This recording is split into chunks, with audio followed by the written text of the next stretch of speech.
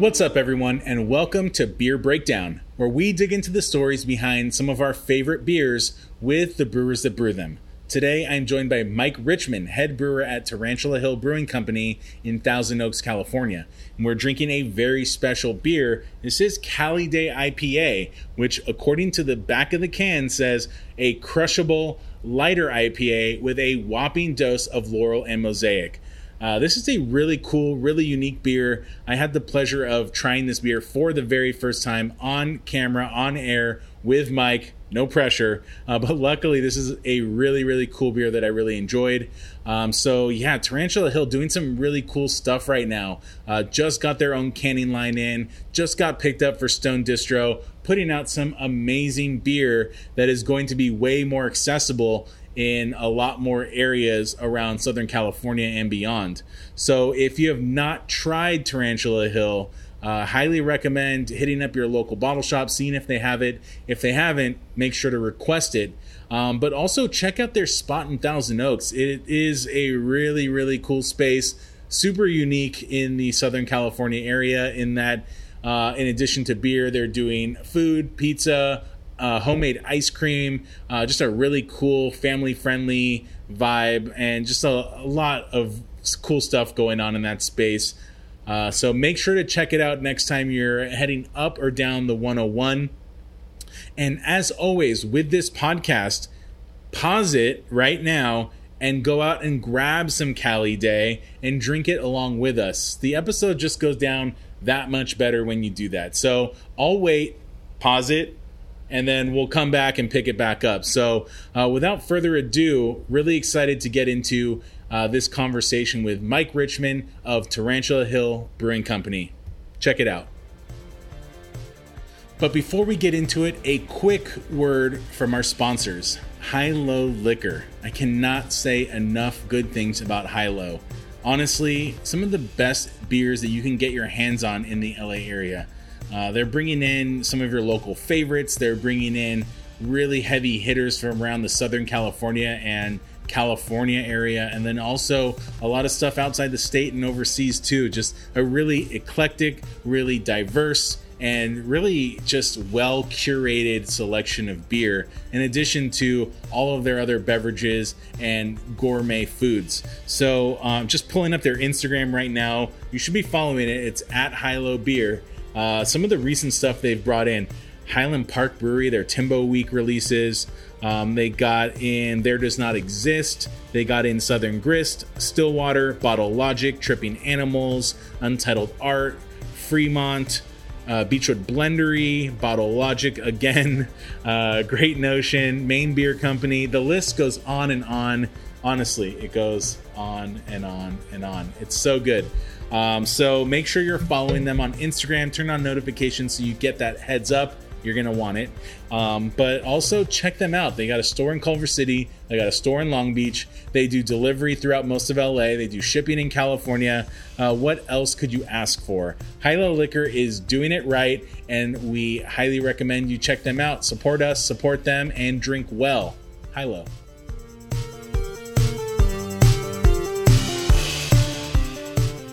Mike, good to see you, brother. Thank you so much for joining me on a weekend, at the very least, taking the time out of your schedule to sit down, drink some beer, which I know you hate doing.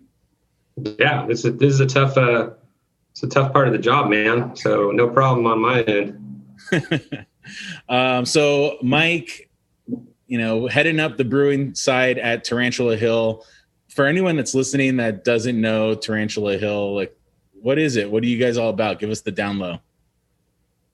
Cool. Well, the name is always something people want to know about, and the name's pretty basic. There's if you're ever driving past TO on the 101, there is one hill in Thousand Oaks, and it just kind of looks like a mound. It's about 1,000 feet tall, and there's one little tree on it that makes it kind of distinctive, and it's called Tarantula Hill. So you can see it from the brewery, so that's kind of where the name came from. We're located right on Teal Boulevard, pretty easy to get to right off the freeway. And it's an old plumber's furniture store.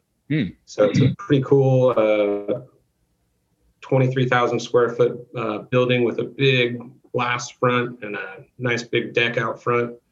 and a really cool old school sloping roof with a bunch of, metal I-beams.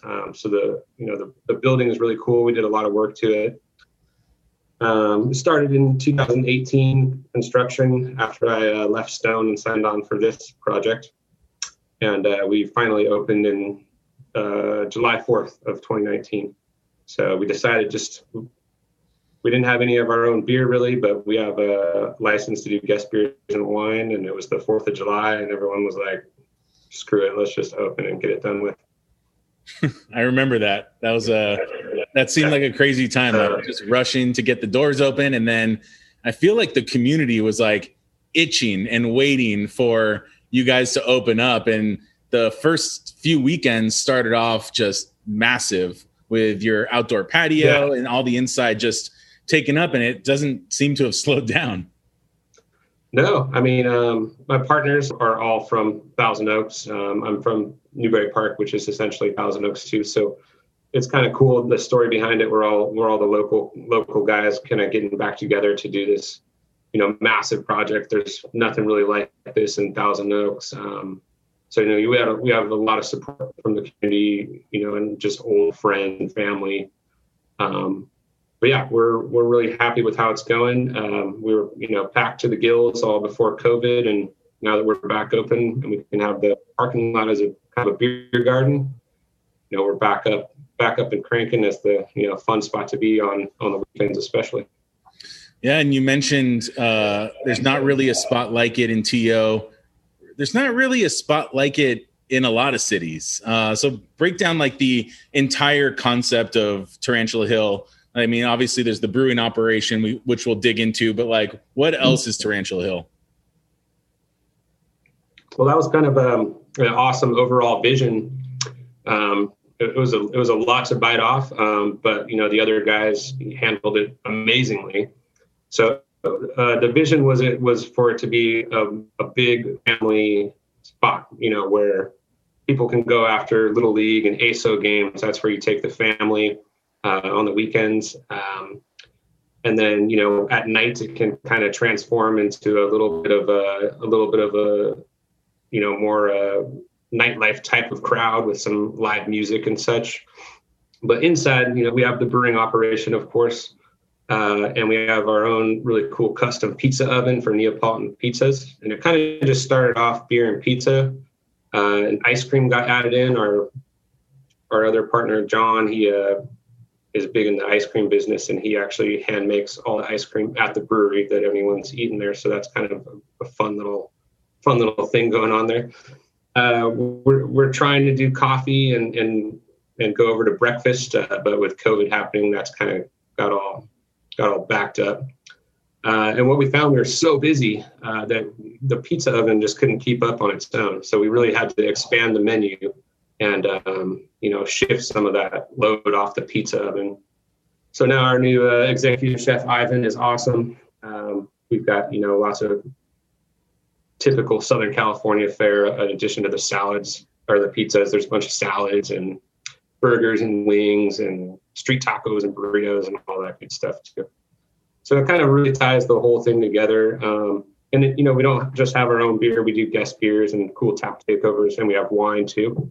We really wanted to be, you can't have someone have an excuse not to want to go. If they don't like beer, we have wine and kombucha. And if you don't like burgers and pizza, there's all sorts of other items to eat. And, the interior spaces just came out amazing looking. It's really big and open in there. So it really gives a cool communal vibe.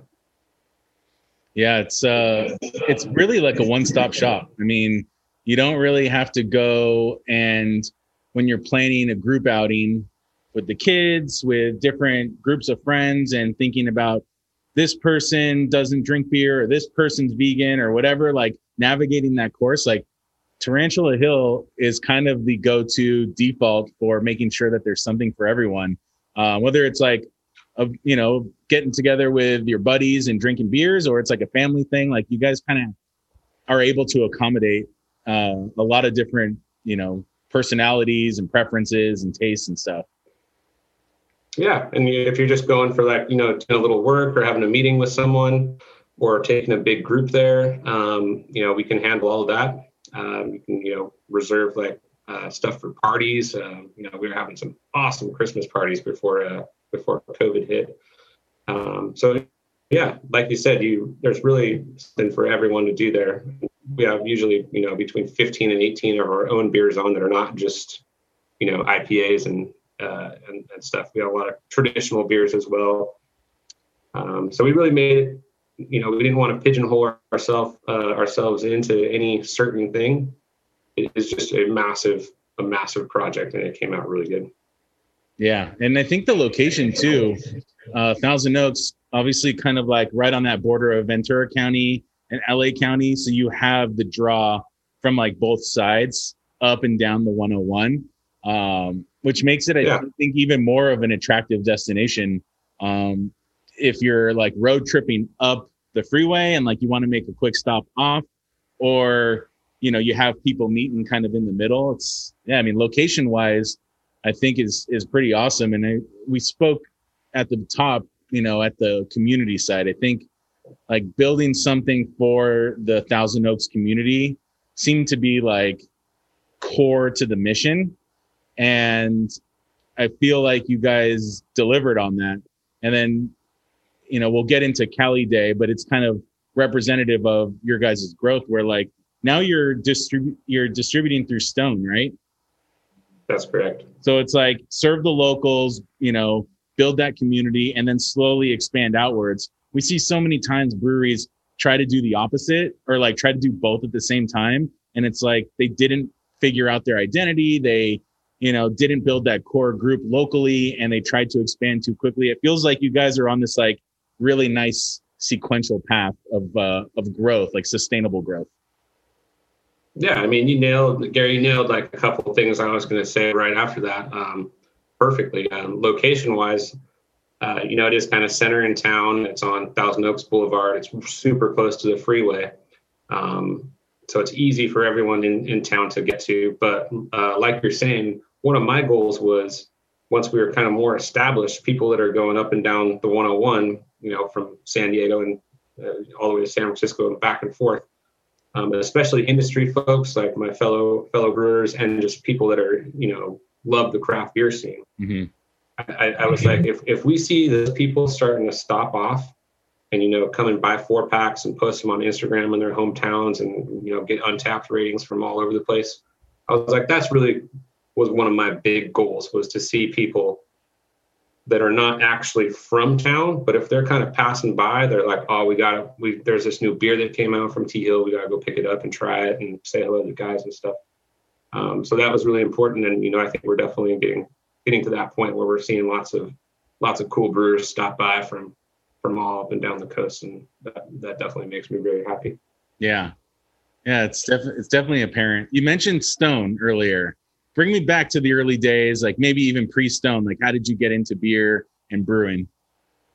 I was a bioscience major at UC Santa Barbara. So I've always been, life science and kind of technical engineering oriented type of person. Actually moved to Washington, D.C. for about 7 years after college. And that's kind of where I got into doing some homebrewing and joined the DC Homebrewers Club.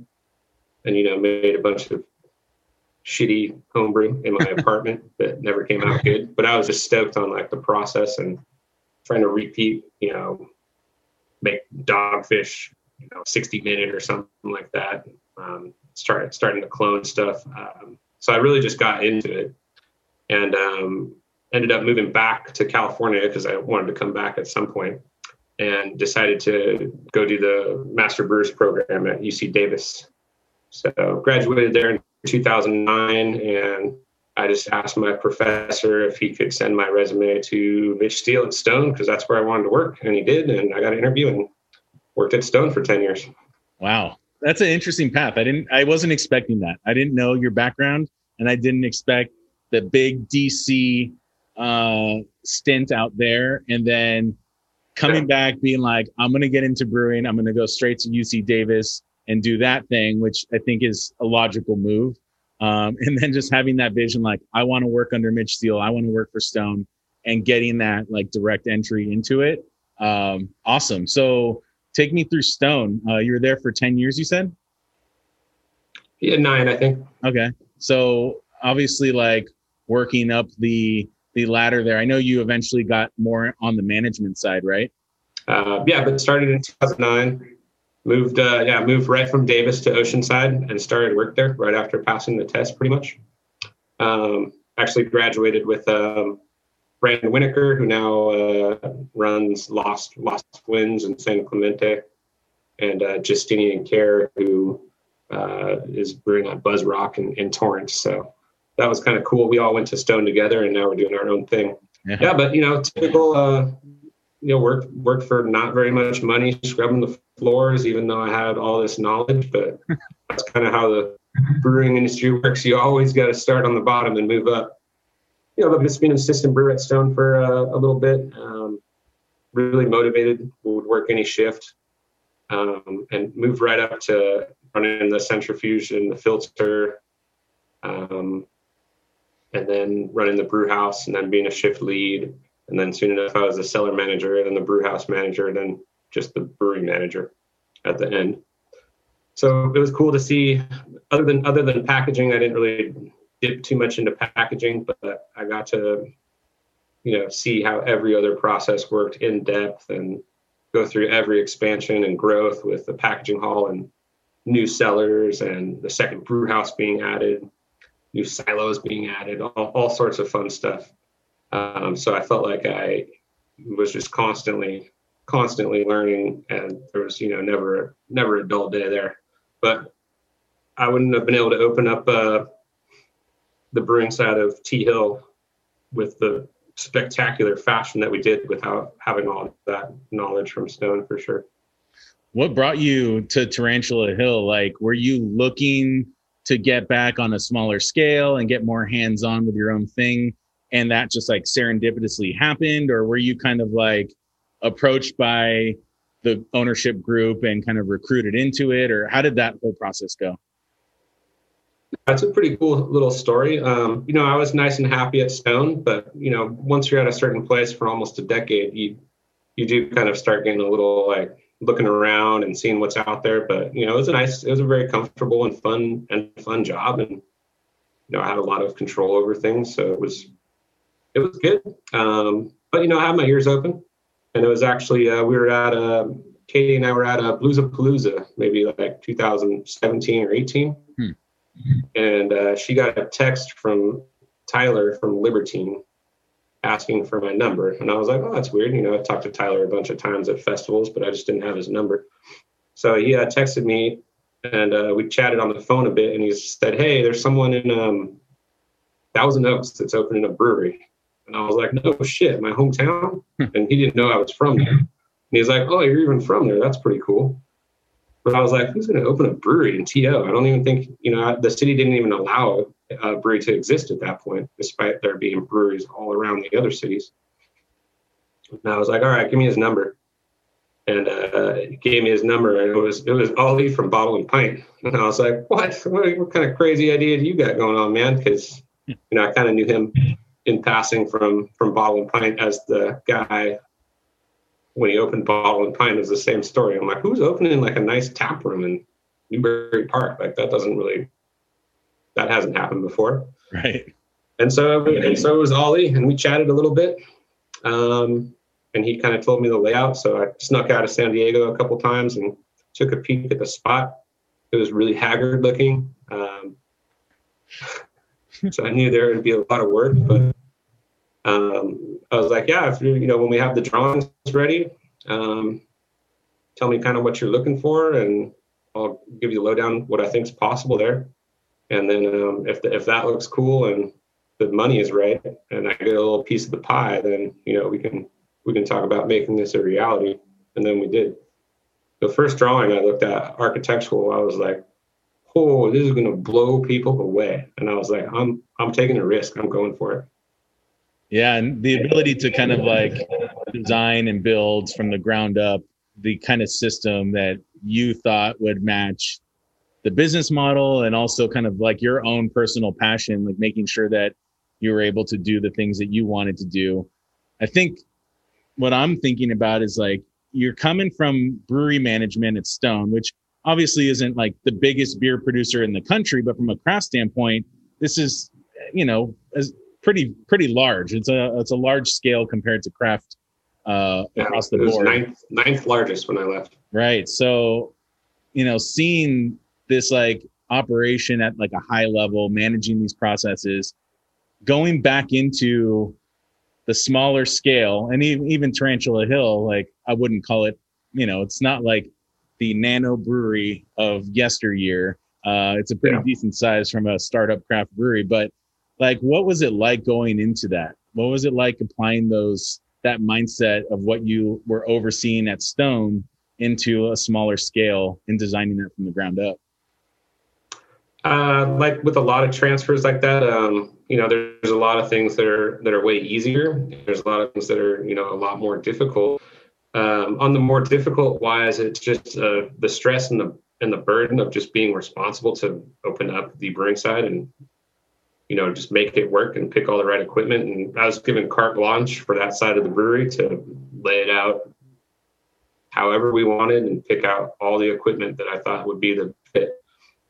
So that was definitely kind of the hardest and most stressful part, because once you say you're good and you pull the trigger and, the capital investments start coming in and being purchased, start cutting the floor, this is how it's going to be. So it better come out good. But, basically took everything I didn't like at Stone and from other breweries, quizzed a bunch of brewers, like, give me the top 10 things you do different across the company. And, just made anything that kept coming up was like, all right, let's do that or don't do that. Simple things like have the mash tun grain out face the door so it's easy to get the forklift in and out. But, surprisingly, that doesn't happen in a lot of places. When you have the chance to do it from the ground up, you can do it your way. And, I couldn't have done it without Dante, who I worked with at Stone forever. So that was part of me signing onto the project, was I get to pick, the brewer that's going to be with me to make this project work. And they're like, yeah, fine. And I've told Dante, I'm like, you're doing this with me. You can stay at Stone for a little bit, but as soon as we're ready to go, I'm going to pay you more and you got to come up and do this, man. And, and then along with him came his wife, Tara, who had also worked at Stone for 10 years. And it was a perfect fit for kind of operations. So she handles a lot of the book work of TTB and labels and raw material ordering and, all of that stuff. That's just like a massive undertaking. So between the three of us, it was a great fit for everyone to make the project come to life. Yeah, it sounds like a lot of work, a lot of planning, but a massive amount of serendipity along with it. Just like, you went to Newbury Park High School. This is in TO. Everything's just so local based. You're back home. I don't know if you planned on like moving back to your home area, but here was the opportunity to do so. And it lined up timing wise. It's pretty cool. Yeah. I mean, it wasn't really part of the plan, but, like my parents would say, you don't just get this opportunity. It's definitely risky, but, it's a once in a lifetime chance. You just got to do it. They're like, if you completely fall on your face, we'll help you out. Luckily to have a lot of family support. And obviously Katie, my wife, was on board with it. She's from the area as well. A little bit farther south, Calabasas area. And, our goal in life was to move back up towards the Central Coast at some point. We both really like it up, Ventura, Santa Barbara, Carpinteria, and San Luis. Those are really spots that we enjoy a lot. So we saw this as kind of the first step in, maybe being able to live a little bit farther up the Central Coast kind of later in life after this, project is hopefully even more successful. Yeah, it seems like you're moving into the next phase of things. I mean, pandemic aside, the distribution deal, just, getting all of that kind of to the next level. It seems like you're in that process now. And Yeah, it's a good time to be in the Central Coast too. Like the Central Coast beer scene is really kind of blossomed right alongside you guys too. I mean, Yeah. Since I'm in LA, I tend to think of like, Thousand Oaks, almost like more closer to LA County or like the LA side of things. But I mean, it definitely anchors the south part of the Central Coast, right? It goes like down to like that Ventura County line. And Yeah, I mean, right down the freeway from us, like one or two exits is LA County. So we are the tail end of Ventura County. Yeah, the Central Coast is just awesome. Yeah. Oh yeah, and I love all the breweries up in our area. Within everyone in right close to us. Good friends with everyone, and also farther up the coast. We have a lot of relationships and friends up in San Luis in that area. So all the way up to Paso to Firestone. So it's just like you said, it's a really cool scene on the Central Coast right now. Even we live in Ventura. It's not the Ventura I remember when I was in college. It's pretty cool. It reminds me of kind of like how Oceanside was when I moved there in 2009 versus Oceanside now. Like last time I was down there, I hadn't been to Craft Coast and seen Blake since he opened that place, and I was just like, wow, there's so many buildings up here, and this is like a brand new Oceanside to me. Yeah. So I think Ventura is going the same way, and really cool breweries here, Made West and Topa and Seaward, Ventura Coast. Really good friends with all those guys too. So just love living up here. Yeah, it's awesome. So, and getting into the distribution side of things, there's a number of beers that are in your kind of like core rotation. My first introduction to you was the Tarantula Hill IPA. I remember that took home People's Choice, I believe, at LA IPA Fest a couple years back.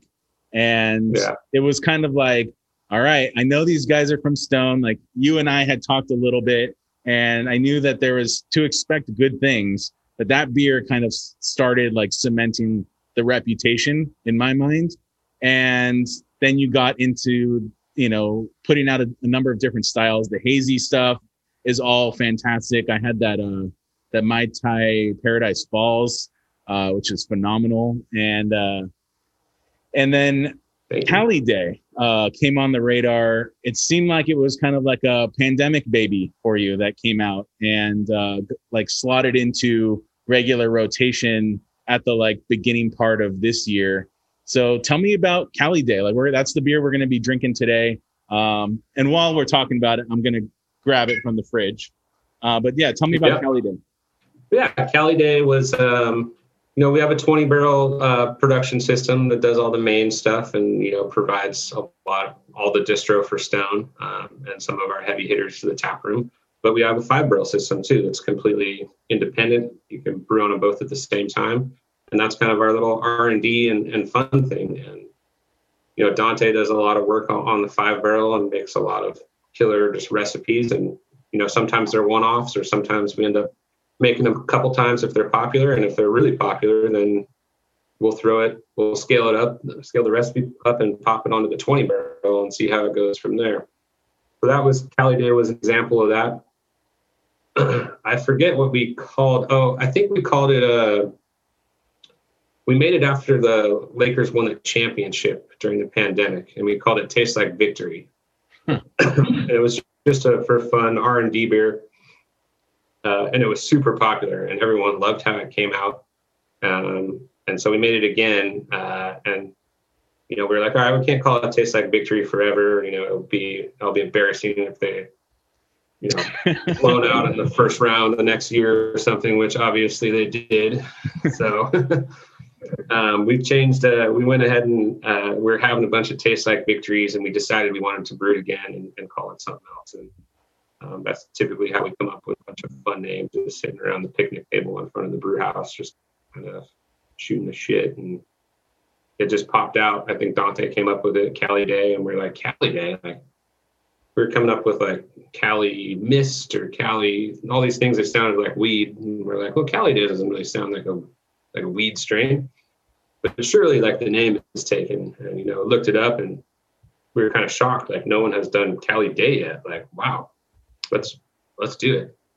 And so that's kind of where the name came from. What's unique about the beer is it was the first time we tried this new hopping method where when you're transferring the beer into the fermenter, and instead of waiting for it to go through all of its things and then dry hopping it later on when it's done fermenting and recirculating it, we learned a fun new method that Anthony was using at Virgin, where you take your dry hop that you would usually put in the beer, but just throw it in the manway while you're brewing into it. And so I was like, I don't know, it's probably not going to work, but this is what the system's for. Let's try it out. And it just comes out like, when you dry hop it like that, the beer just comes out really clean. It's not like overly hopped, not bitter at all. We don't even put any bittering hops in it. And, we made it about 6.2%. So it's a great, like, outdoor, you're at snowboarding on the beach, doing work at the house. This is a perfect beer for that. And then, of course, the artwork, our owner knows Risk. He's like the legend of the West Coast graffiti scene. He lives super close to us. His little compound where he does all his artwork is right at Thousand Oaks. He's a really cool guy. And so we were like, would you be down to, design labels for it? And, he was. And so a couple of our cans, like Cali Day and Liquid Candy, Tarantula Hill IPA, are all his artwork, which is, I'm still just completely amazed that is on our cans. And then we actually just made a black IPA. I don't think you've had it yet on the 5-barrel. We brewed it again. It's called Cali Nights. Nice. So we got the Cali theme going, which kind of matches all of our personas. And is the Cali Night sticking to the 5-barrel, or are you guys scaling that up, or what is a black IPA? How can you even do a big batch of that? Like, are you trying that? The first, I'm always like, black IPA is a dead style. It doesn't sell well ever, especially in market and distro. But Dante and I really, really love black IPAs. Sublimely Self-Righteous was by far my favorite, and we really loved brewing that at Stone, but we didn't get to that often. So yeah, we were just kind of around like, we got a spot on the 5-barrel next week. Let's brew something weird or something different. And black IPA came up. And we made it with much more modern and fun hops. It's hopped with just Citra and Nelson, I think, throughout, instead of, I think, Sublimely was Simcoe and Amarillo. But it came out jet black, exactly how the color we wanted, and a little bit of roast, nice and hoppy. That's one of those beers where we first sipped it after we carved it. We were like, damn, like, this is great. I still don't think it's going to sell well, but... And we went through a 5-barrel batch really fast, and we got a lot of compliments on it from people that had never had black IPAs before, didn't know what it was. And so, we just brewed our second batch of it on the 5-barrel. And that'll kind of be the gauge of, can we make a bigger one, or do we just kind of rotate a 5-barrel every couple months of it? So it's kind of hard to see, don't want to make a 20-barrel of it and see it get old and go to waste. Yeah, that's a tough one. That style in particular is a tough one. What was that thought process like for Cali Day? So, last year for when it was under Tastes Like Victory, and then I think I was trying to do a little bit of research. I think it came back as Cali Day last November, and then in a small batch possibly, and then again in January. Yeah, it came back a couple times. It was hard to do. That was right in the middle of COVID, so we couldn't just be brewing for fun as much, especially when we were fully locked down, because you couldn't get rid of the beer. But at least when we were kind of partially open, we could open up the 5-barrel a little bit more. Yeah. Had there been no COVID, this beer would have taken off right off the bat for sure. But we had to just kind of brew it when we knew we'd be open, then get shut down again, then open, shut down. You know how it is, especially it's tougher in LA for sure. But yeah, we brewed it a couple times, and anytime we were open, it just flew right out, and people loved it. So we knew we were going to scale it up at some point just for the tap room. And then talks of distribution came on, and Stone guided us through They came and visited a bunch of times with their whole crew, and we put our best foot forward, and they kind of helped say, if you're going to pick 3 or 4 beers for a distro to start with, here's kind of what you need to do, and they agreed that Cali Day would be now a distro beer. That's awesome. So after talking about it, I'm thirsty. I'm salivating for this beer. I'm going to crack it open and try it for the very first time. Let's take it step by step as I pour it and kind of taste through it. Appearance wise, what are you going for here? I mean, it's got this beautiful kind of like bright yellow tinge of gold orange, haze appearance to it. I don't think that you call this a hazy IPA, so I'm assuming this is, that dry hopping that is kind of clouding things up here, yeah? Yeah, I mean, sometimes it's kind of weird. We haven't quite, we're still kind of new with all of our techniques and tweaking them. And we're trying to find the right amount of biofine because we don't filter. So biofine and temperature and time to drop the haze out as much as possible. And, to be honest, we've brewed it sometimes and it's come out like crystal clear. Really? We've brewed it sometimes trying to do the exact same thing and it's had a little to it. So the goal is to make it come out a little clearer than that. Mm-hmm. But, something we're still working on. Cool. Yeah. So, I mean, I think that's something to be expected, especially as you're taking a 5-barrel batch, scaling it up, getting it into distro, into that bigger production and figuring out exactly how to treat this beer. So appearance wise, it looks beautiful. Got a nice little head on it.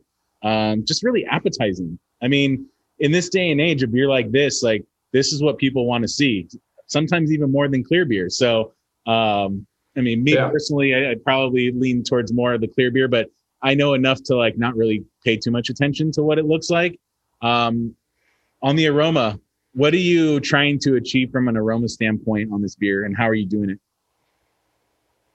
So the aroma, 3/4 of the hops throughout the brewing and the dry hop process, that kind of new dry hop process I was talking about, there's only 2 hops in it. And the main one, 3/4 of the hop bill is Laurel, which is a hop we used quite a bit at Stone. And it was kind of a brewer favorite at Stone. And Dante and I in particular really like Laurel. I've definitely seen it be a polarizing hop for some people, but I think it's fantastic. It's they called it Laurel for it's a combination of lemon and floral, I believe. So that makes Laurel, and it's very flowery and very perfumey. Mm-hmm. It's just one of my favorite hops. We used it when Ghost Hammer came out at Stone. It was a heavy Laurel beer, and I just love that beer. So we had to do a big Laurel beer, and this is it. And I mean, it's hard to go wrong with throwing a little Mosaic in there. So yeah, there you go. It's pretty basic hop bill, but you don't see a lot of really heavy Laurel beers out there. So I think it kind of makes it a little unique on the market. Yeah, the combination with Laurel and Mosaic is great. And like you said, Mosaic plays a background component in the aroma, but it kind of rounds it out. It keeps it from getting too floral in that direction. So you have that massive perfuminess, but like it's not astringent, it's not off-putting. That Mosaic kind of berry, tropical fruit kind of rounds it out a little bit and makes for a really nice combination, a nice bouquet. Yeah, and actually our first beers when we opened in the first few months, we did a 100% Laurel beer. It was called Rest on Laurel. And it was, everyone thought it was a fantastic beer. And it was one of those beers where I thought, some people will really, really like it. And some people will be like, that hop's not for me. But that was kind of the test of it, of doing a Laurel-based beer. And we just got a really good response. And I was like, we'll just, cut the Laurel down a little bit with some everyone's favorite hop Mosaic, and what could go wrong? I'm like falling in love with the nose more and more as I keep digging into it. The beer, I'm in my garage right now, so like it's good 85 in here. The beer's warming up quickly, and it's just opening up the aroma side. Really, really great. I'm really liking how this beer smells. I'm going to dive into the taste. I'm super thirsty, like I said. Yeah, I mean, it should be pretty crisp. Not heavy like a hazy at all. Half of the malt bill is Pilsner malt. So we like doing, we call it a 50-50 IPA. And quite a few of our beers have a 50-50 malt bill split of Pilsner and two-row. And I don't know where we came up with that, but we did. And that makes up a lot of bases. And there's a little bit of Wyoming pale wheat in there. But pretty simple malt bill and pretty simple hop bill. It's just a crisp, clean beer. And, a lot of industry people like to have more than one of the same beer. And this is definitely, a beer where you can sit out and have a couple of them and not be too overwhelmed by the flavor and the alcohol or anything like that. Yeah, I think this is an interesting fit in your guys' core lineup, in that maybe 5 years ago you would have brewed this a little smaller and called it a session IPA. But instead it's got a little bit more weight to it, and it's crushable IPA or whatever the label. We're not pigeonholed by style names anymore. So you can put out something like this and it can be whatever you want it to be. And in terms of you being the drinker, like if I wanted this to be my sessionable daytime drinker, that's perfectly fine. And you can do it. Especially for like a hop head. This is on the lighter side. You get all of that hop flavor, all of that hop aroma, but like you said, goes down super easy and you can crush multiple. But if maybe you're not a hop head and you're just kind of more all over the spectrum, you can have a beer like this and you can sit on it for a while, and this can be kind of your one beer for the night. So I like that this kind of bridges, it has its legs on like both sides of the spectrum, and just super dry. I mean, I feel like what I was expecting up front is like you get this like really nice juicy component, and in some of these beers that juiciness lingers, saturates your tongue, and kind of just like hangs around. But this one just gives you that up front and then gets out of the way, it disappears, and it gets you ready for sip number two, which ultimately ends up being like gulp number two, because I don't think you can sip this beer. It kind of like once it hits your lips, like you're taking like a larger swallow, just because the weight is like perfectly balanced. It's not too heavy. It's not too thin. I really like how I'm experiencing this beer right now. It's really cool. Yeah. For kind of our more West Coast style beers, we like them to finish out dry. All of our typical West Coast, I'll be working in Plato for anyone out there that's in specific gravity, but Tea Hill IPA and Cali Day, and most of our, fun beers on the board that are kind of quote unquote West Coast-y are all going to be about 1 to 1.2 Plato when they're finished. We go up to about 2.5, 2.6 for the hazies to get that bigger, chunkier mouthfeel in there. But I like these really crisp, bone dry IPAs. Yeah, this is really nice. I feel like it does a lot of what, like I said, Session wants to do, and like Hazy Pale kind of wants to do. Like there's elements of some of these styles that kind of combine. It takes from, almost like on the finish, it kind of like, I almost want to go like it takes a little bit from Brut IPA, like the dryness side of that. And it combines a lot of different elements from a lot of different styles in a way that I think makes it appealing for a number of different drinkers, or like a number of different drinking situations. Right now in my garage, or hitting the backyard, going to the tap room with buddies, like, going up to the mountains, you can grab some cans of this. It's really going to fit in a lot of different situations. I like that. I can see why Stone kind of picked this out as being something that would really fit alongside their distro package with you. So you brewed it last year under a different name. Like, how has the beer evolved? Do you continue seeing it evolving from here? Any details you can share on that? No, I mean, as soon as we got it dialed in, we don't really change. I'm not a big fan of tweaking recipes constantly. Once it's where we like it, that's just how we keep it for most things. I'm kind of a stickler for consistency of beers. So I don't want to go and change the hop bill and hopping methods and tweak the malt bill around. It's great how it is. And, something I learned from Stone is once you have a market beer or a beer that's kind of popular, people want the same thing. That's why they're buying the beer. You don't want to go and start changing it up and calling it, like 2.0 and everything like that. It just doesn't work that well. But no, we're not going to change it. We made the thing that we usually change the most once we have a beer kind of dialed in and we're canning it is we'll do little tweaks to the artwork. So maybe if you see a little bit of different font or coloring somewhere here or there, probably not even noticeable to the general public. But that's really the only thing we'll change about it once the beer's dialed in.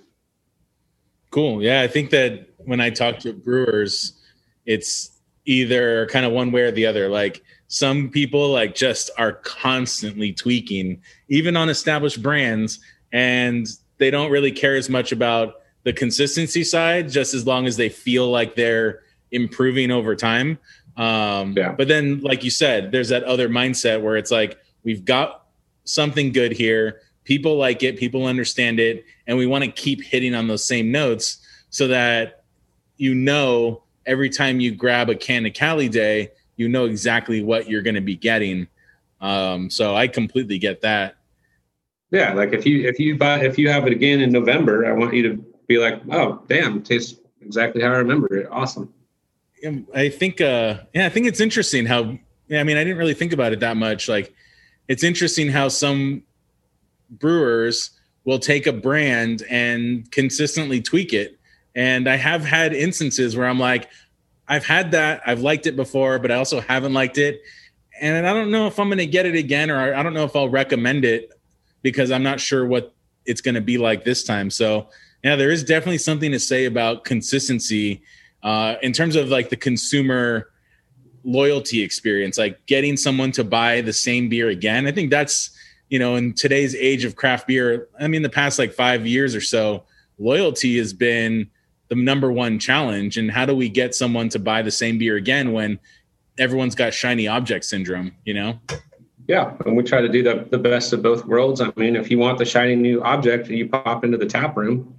We have always many new shiny new objects. And, we just got our new can line up and running. We commissioned it last week. So, thankfully that's all done and I can have a nice weekend this weekend.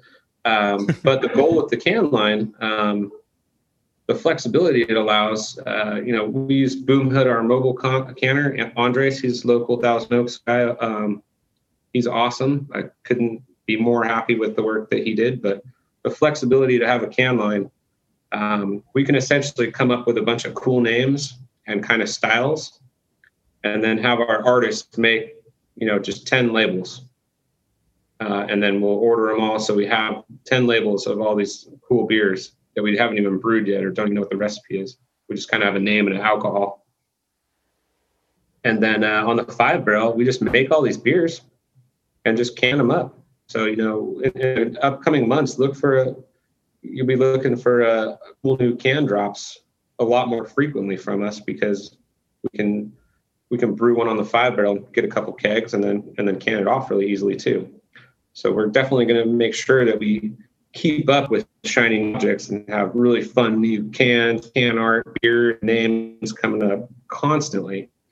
And that allows us to keep these core beers, kind of unchanged and the same, and, see how they do in the big distribution market while keeping, our brand and beers super, super relevant and kind of on the cutting edge. Anytime there's a cool new concept in brewing I learned that someone's doing, we just talk to that brewer or those brewers about it. And then we just go make it on the 5-barrel and see how it comes out. Mm-hmm. We're always trying to do all that fun new stuff while keeping some core beers super consistent. Spoken like a guy who understands the importance of process, the importance of consistency, but also the importance of experimentation and keeping things fresh and new. So that's awesome that, you had the foresight to build that into your brewery floor plan, that you have what's the full size brew house size? That one's a 20. So you have the 20 and the 5 that are just like working side by side, hand in hand, sometimes on different things, sometimes on similar variants and things like that. Also collabs, like you guys have done a few really interesting collabs too, a Bergen, Mumford, like some really cool brewers that I've seen you guys work with. And like you said, learning from other brewers, like things that they're playing around with that you can then play around with yourself. Yeah. Doing collabs was a big part of one of the funnest things we did at Stone. And, we definitely wanted to bring, Dante and I had been there long enough and in the industry long enough that, you just gradually start to know everyone. And so, anyone that we were good friends with, or we really like their beer and their vibe, I mean, it's an instant, we hit them up and be like, we think this would be a great collab. Do you want to do it your place or our place? And so we try to keep those collabs going strong. We had the Virgin, and the Mumford one was great. The Bottle Logic pastry stout was really fun because I had never brewed anything like that before. That was crazy. So that's good to get under the belt. I think I sent you some. Yeah, I'm excited to try it. Yeah, so that was Wes really helped me get through that brew, and it's basically he pretty much told me what to do, and we hoped it worked out, but it did. We had a fun time brewing with the June Lake guys and the Distant guys up in Mammoth. We loved going up there. So and look forward to Eric from Casa Agria lives 4 houses down the street from me, so we've got something up our sleeve coming up at some point. Ooh. And then be on the lookout for a society collab, perhaps. Doug, Teddy, if you're listening to this, can we get on that more, please? And then, Katie obviously works for Modern Times, so pretty good friends with the Modern Times crew. So I'd maybe look out for a Modern Times collab as well. Exciting stuff. Out of the box of beers that you sent over, there's a number of your beers. You mentioned the Bottle Logic collab. There's the Mai Tai Paradise Falls, the Liquid Candy, 2 of your kind of hazy, juicy beers that I've had both of them before. I love them. You also sent something that was from the Frontier Society. So what's the Frontier Society all about? That's just basically our members, our beer member club. There's a lot of kind of Old West influence in the Conejo Valley. So the Frontier Society was kind of named after the vibe of our area. But it's just a basic club. We just kind of wanted to see what the response would be. So we did it for the 2nd year in a row now, which was pretty cool. A lot of like my high school friends are involved in it, which is awesome to see. I think you get typical, you get a hat and a shirt and a pin and a glass and some money off a purchase. And hopefully you get to do like a cool event now at the end of the year, since we couldn't do it during COVID, but having like a, VIP party with us in the brew house would be cool. But we do 5 can releases a year for the Frontier Society, and that's exclusive only.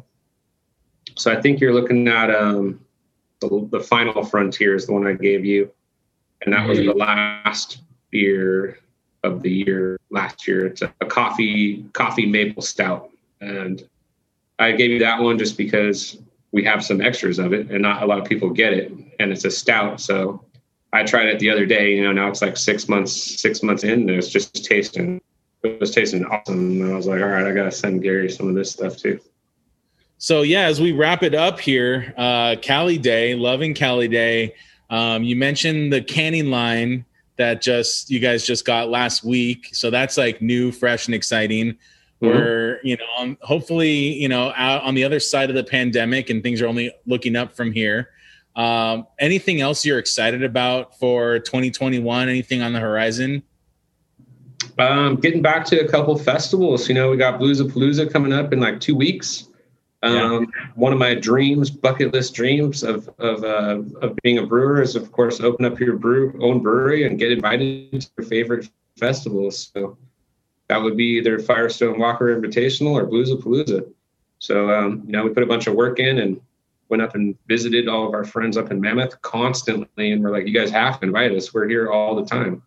And so we got the official invite, and I was super happy. So I was like, cool, there's 1 out of 2 dream festivals already done. So really looking forward to getting back out again and mingling around with all a bunch of other industry folk and all the craft beer fans. Now that we kind of have our base built up and people know about us, it's really going to be interesting to see if we set up a booth at a really cool festival like this. What's the response? You never know. Are we just sitting out there kind of no one's coming over, or do we have a bunch of people coming and hyping up the beer and really enjoying it? So yeah, we got that coming up, and then Craft Brewers Conference in Denver. Excited to get back to Denver and have a big meeting in the mines with everyone. So for 2021, it's really, getting back out into the public and putting a face on the beer and seeing everyone again, and hopefully getting another couple collabs going along, and really try to just nurture the distribution with Stone and kind of just let it naturally build up. I like to do that so that we're really in control of the beer and we're not moving faster than we want and putting out beer where we're cutting quality corners, which definitely happens when you start going faster. So luckily, our investors and ownership group is aligned with that plan. So we can comfortably grow our volume and, keep that Cali Day tasting exactly the same. I love to hear it, man. No change necessary for this beer. This is awesome. So glad that you sent it out. So glad to try it for the first time on camera with you. I was tempted to try it beforehand, and I wanted to be like super fresh for this. And that's kind of nerve-wracking sometimes, because I'm like, what if I don't really love it? How do I hide my initial reaction? And it was so nice to be able to drink a beer. I totally thought you tried it before. So you're like, this is my first time trying it. And I'm like, oh, you better like it. Yeah, it's great. So everyone, if you're listening to this, Cali Day is likely available at better bottle shops near you. And if at the very least, if it's not, let your local spot know to bring in Tarantula Hill. And then next, make your way up or down the 101, stop off in TO and check them out, because, man, what a space. The beer's great. The food's great. The vibe's great. You're a lucky man. You got it going on over there. So keep up the good work. I really appreciate you taking the time to sit on the interwebs and enjoy a beer with me. And I look forward to doing it in person, hopefully sometime soon, man.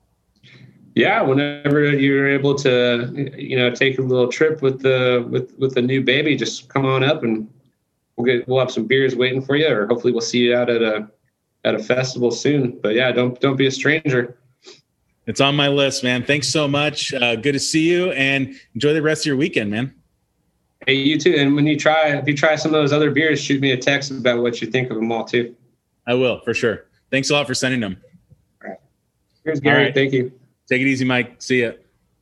Later. And there you have it, folks. That was Mike Richmond of Tarantula Hill Brewing Company. If you didn't get Cali Day before the episode, you sure as hell better get it now. So head out to your local bottle shop, head out to Thousand Oaks to the brewery itself, and pick up Cali Day along with a bunch of their other beers that they have for sale. Such good stuff. Thank you to Mike for joining me. Keep up the great work over at Tarantula Hill. Really excited to see what you guys got going on in the future. And thank you for listening. If you want to support Hopped LA, of course, we'll accept all of the normal podcast things. Rate, review, download, subscribe, all that fun stuff. But really where it's at is our email newsletter, the Hopped LA Insiders, hoppedla.com/subscribe. This is where we're putting out all of our latest content, all of our breaking news, all of our new products, services, merch, just anything else that we have coming up. Events are a thing that we're working on. So, mini festivals and tastings, new merch. We did the beer box. We hope to be doing more of those. So make sure that you're subscribed to our email newsletter to stay on top of everything that we have going on. We really appreciate your support. Again, hoppedla.com/subscribe. Do it now. Thanks so much for listening, and we'll see you next week.